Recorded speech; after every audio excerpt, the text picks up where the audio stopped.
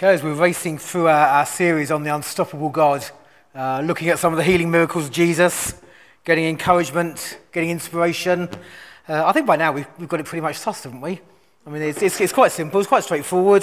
Seems to be a nice sort of formula that Jesus uses every time, and we just need to go out and do it. I think it's sussed really, I haven't got much more to say. Apart from, I think, as we look today, Jesus just, again, blows it out of the water and changes all our understanding and thoughts. So, but let's look at the Word, and hopefully God will speak to us through it. I'm sure he will. We're looking at Luke 13, verses 10 to 17, which we have up on the board. Thanks, Ben. And let's read it. On a Sabbath, Jesus was teaching in one of the synagogues, and a woman was there who had been crippled by a spirit for 18 years. She was bent over and could not straighten up at all. When Jesus saw her, he called her forward and said to her, "Woman, you are set free from your infirmity." Then he put his hands on her, and immediately she straightened up and praised God. Indignant because Jesus had healed on the Sabbath, the synagogue leader said to the people, "There are 6 days for work, so come and be healed on those days, not on the Sabbath." The Lord answered him, "You hypocrites! Don't each of you on the Sabbath untie your ox or donkey from the stall and lead it out to give it water? Then should not this woman, a daughter of Abraham, whom Satan has kept bound up for 18 long years, be set free on the Sabbath day from what he bound her?"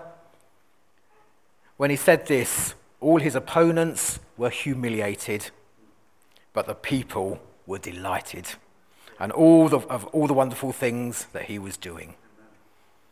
So hopefully this evening we'll be delighted to hear what God's got for us.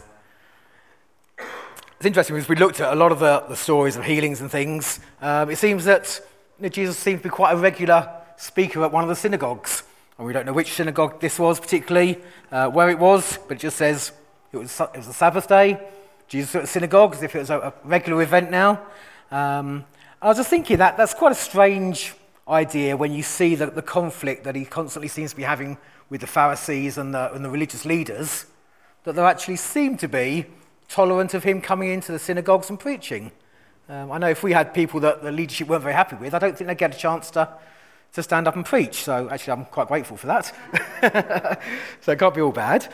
But here we are, Jesus is again preaching in the synagogue, and I'm thinking, well, how come Jesus gets to preach in the synagogue? Obviously he preaches and teaches in a lot of places.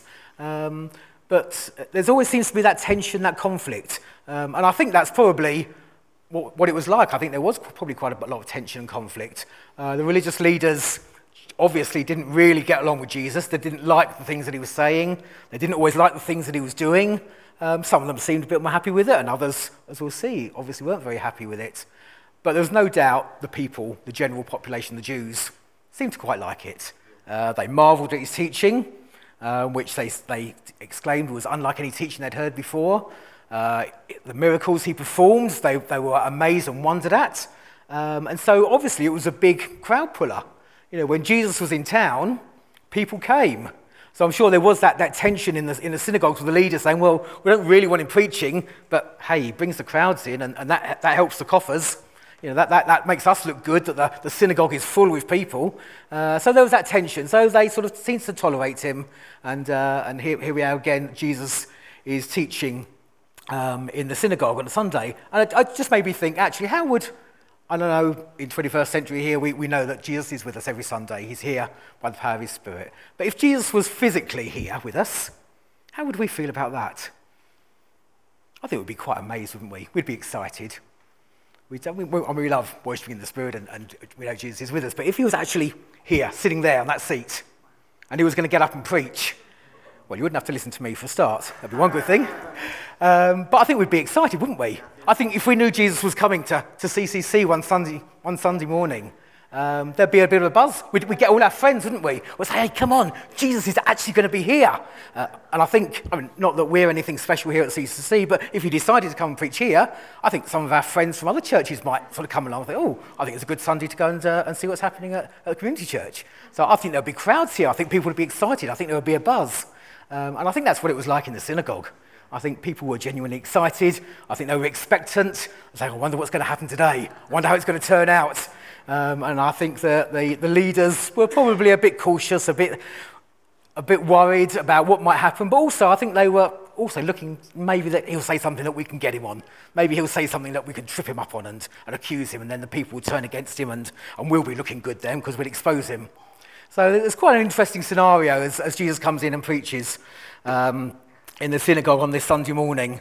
And it doesn't say exactly at what point he stops, whether it was in the middle of his sermon or whether he'd come to the end of his sermon. But Jesus was obviously still standing there and teaching when he saw this woman in the synagogue who was bent over double.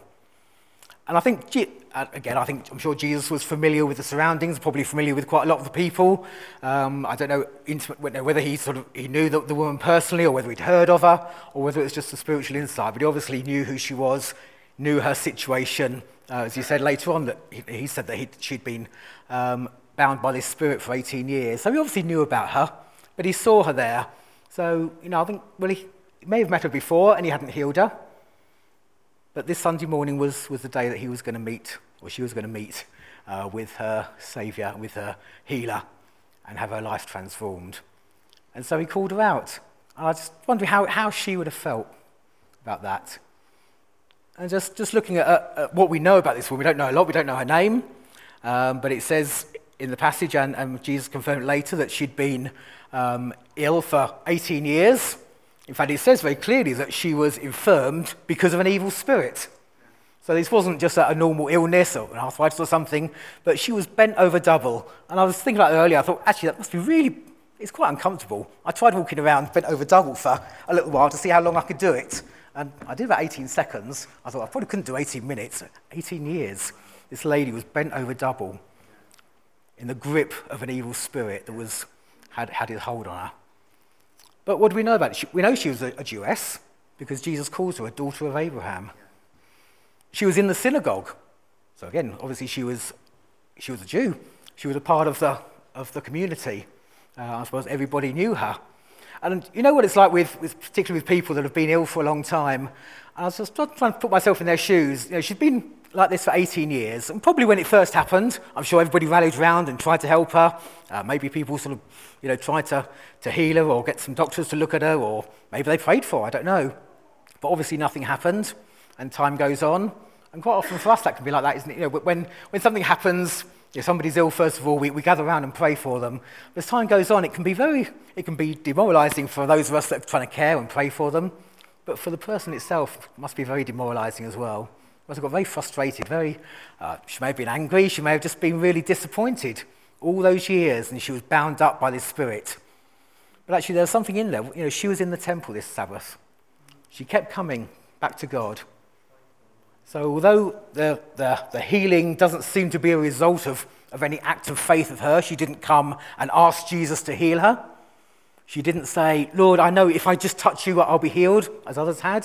There didn't seem to be any outward expression of faith. I'm sure there was faith in her heart because she was there 18 years and she was still coming to the temple, still wanting to meet with God.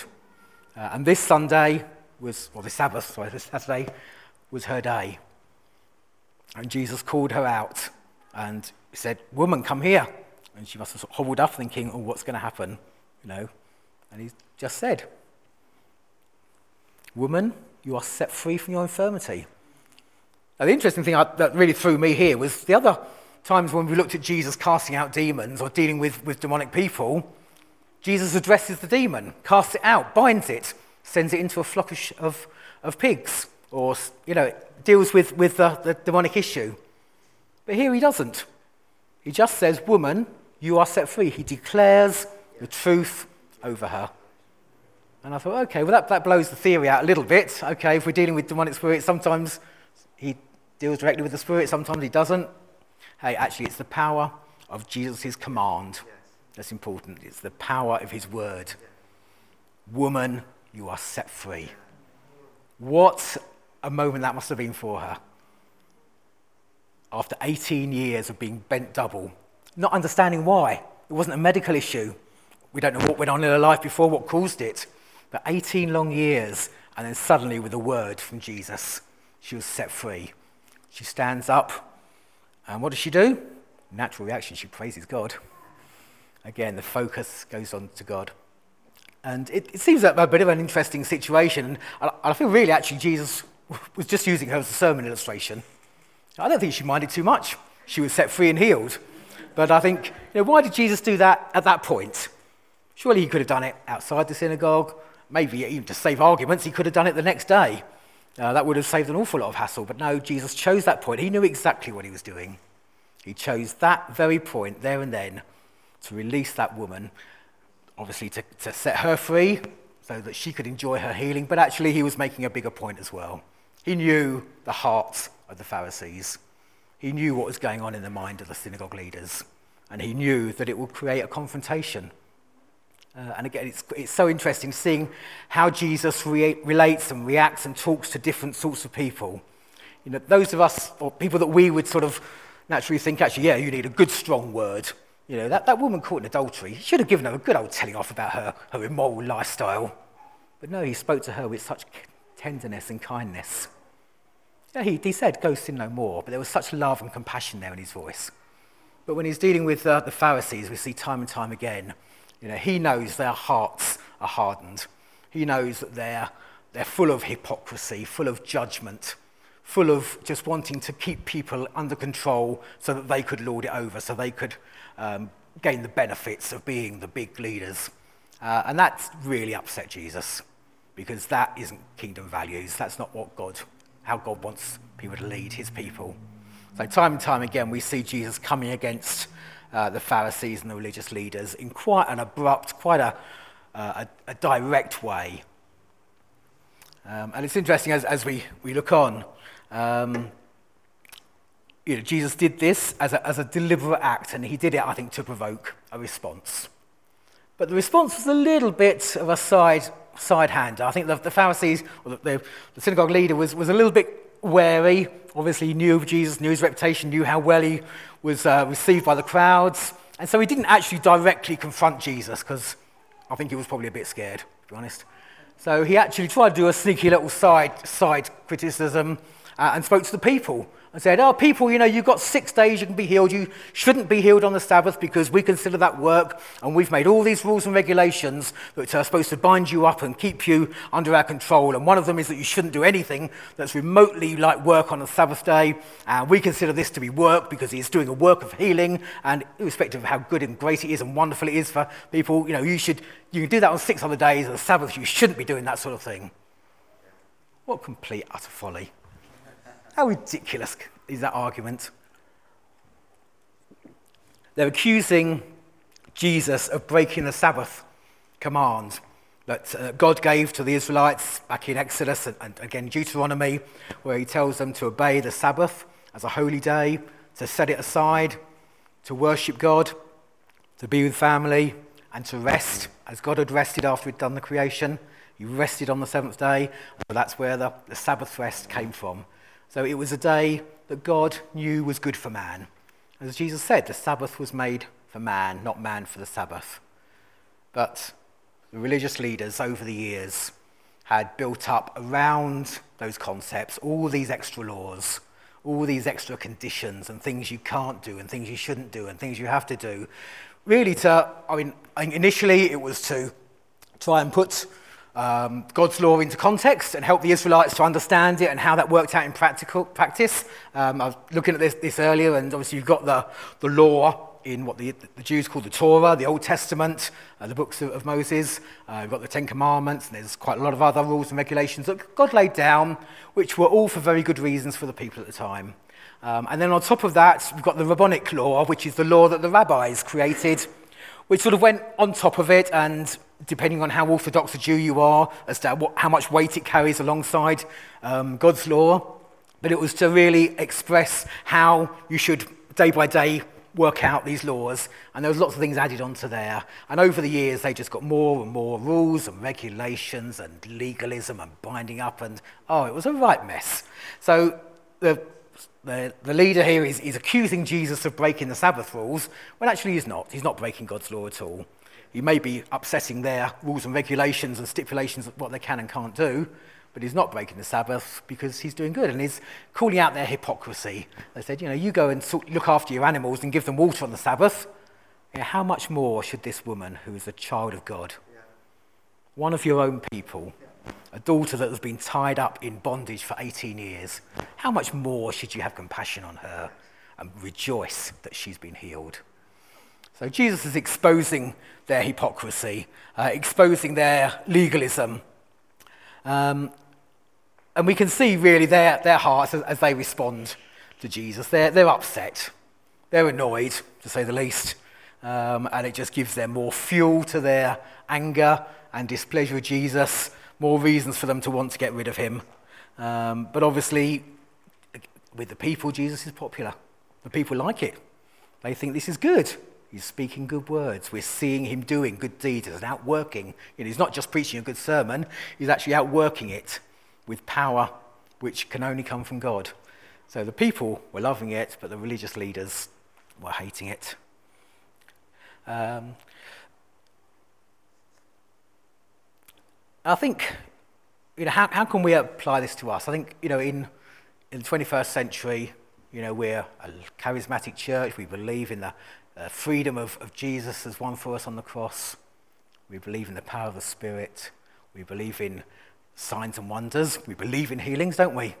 That's why we're pushing forward. We want to see more and more of this.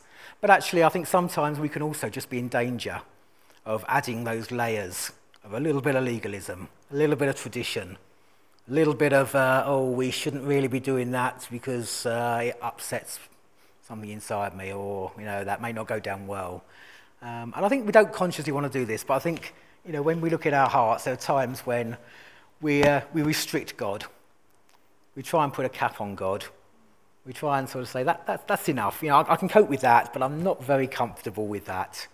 And I know as we're looking ahead, we want to press forward as a church. We want to see God working greater and doing mighty things amongst us. We want to take the message that Jesus has given us out and bless this town, don't we? We want to see people saved and added. We want to see people healed and set free, do we? Yes. Yeah. But sometimes we can be a little bit, I do want that, but actually I'm not very comfortable with actually going out into Crawley and talking to people. I'm not really comfortable with sharing about my faith at work because, they might not like it, they might be offended, or might get into trouble. And so quite often we can put restrictions and boundaries on ourselves. I'm not saying that we should be insensitive and just, upset people deliberately, but actually God's calling us, isn't he, to do his work. He's calling us to a great and mighty mission. And we need to stir ourselves. I need to stir myself. When I think about going out into Crawley and talking to people, actually I'd rather stay back and, organise the prayer cards or something. But no, I'm going to go. I'm going to take it because we need to step out in faith. We need to get through those barriers. Some of us that have been Christians for a long time can get quite stuck in our traditions. Even in our charismatic churches, we can still have our traditions and, that's the way we always do things. We're starting a week of prayer, which is so important for this church. And we've done it for quite a few seasons now, each term we start with a week of prayer, and it's great. But actually, even if we're not careful, that can become a tradition. That can become a routine. That can become something, that's what we do each term. We start with a week of prayer. Yeah, it's good. Yeah, I might go along to one or two of the meetings. I might, join in when I can. But actually, let's not lose the power of what Jesus wants to do through us. Jesus took a very ordinary situation, a very ordinary person, demonstrated his power in an amazing way that the people were amazed and rejoiced. We want to see people amazed and rejoice at what God is going to do in their lives. And sometimes we need to step out of our comfort zone. We need to ask God for a bit more boldness. And I think as we pray this evening, it would be good just to confess to God if we've got those things in our hearts that hold us back. Whether it's our tradition, whether it's our timid nature, our personality. You think, I can't do that. I'm not that sort of person. Well, I'm not that sort of person. But we need to break through that. We need to step out and be bold. We want to take the kingdom for God. We want to take Crawley and give Crawley the message of the love of Jesus, the power of the Holy Spirit, the wonderful gift that Jesus has given for us. We want to take that message out and bless people and see people saved and added and healed and set free. This woman was set free after 18 years. How do you think she felt? Pretty good. Excited. Yeah. Do we want people out there to be excited? Do we want to challenge people's lives? Do we want our lives to be transformed? Do we want to feel that excitement? Then we need to step out and be bold. We need to confront those things in our lives that are holding us back. And we need to ask God to give us that freedom and that joy and that power to step forward.